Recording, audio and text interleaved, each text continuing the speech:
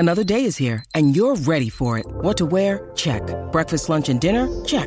Planning for what's next and how to save for it? That's where Bank of America can help.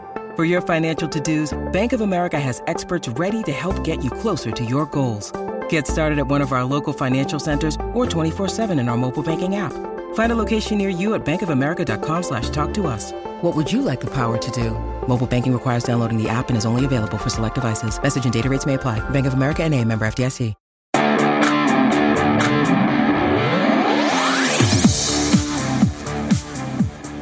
Hi folks, Eagles beat reporter Mike Kay here from NJ Advanced Media, and this is your latest update from the No Huddle Show podcast.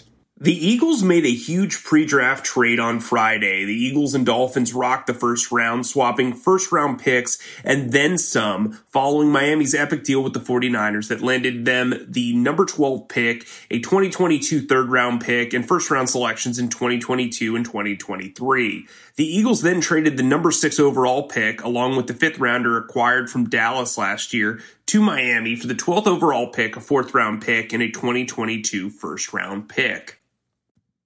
Some Eagles fans are bummed following the Eagles trade back with the Dolphins. The Eagles pushed themselves out of the top 10 picks, and now they aren't likely to land a blue-chip playmaker like Florida tight end Kyle Pitts or LSU wide receiver Jamar Chase. However, it's worth noting, with so much attention paid to the quarterback spot in the top 10, some really talented wide receivers and cornerbacks could make it to the 12th overall pick. Alabama's Devonta Smith, Jalen Waddle, and Patrick Surtain could slip to number 12. So could South Carolina cornerback J.C. Horn.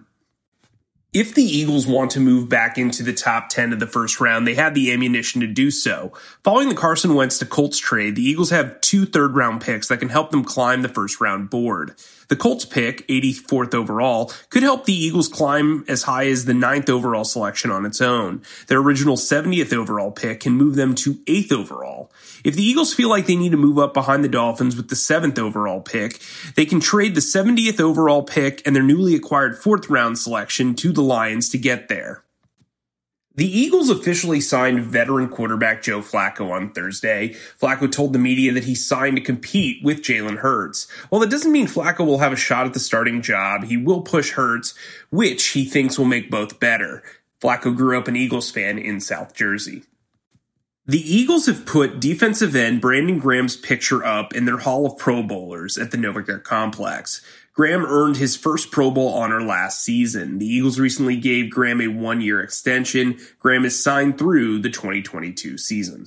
For all the latest Eagles news, turn to the sports section of NJ.com and download the No Huddle Show podcast wherever podcasts are available.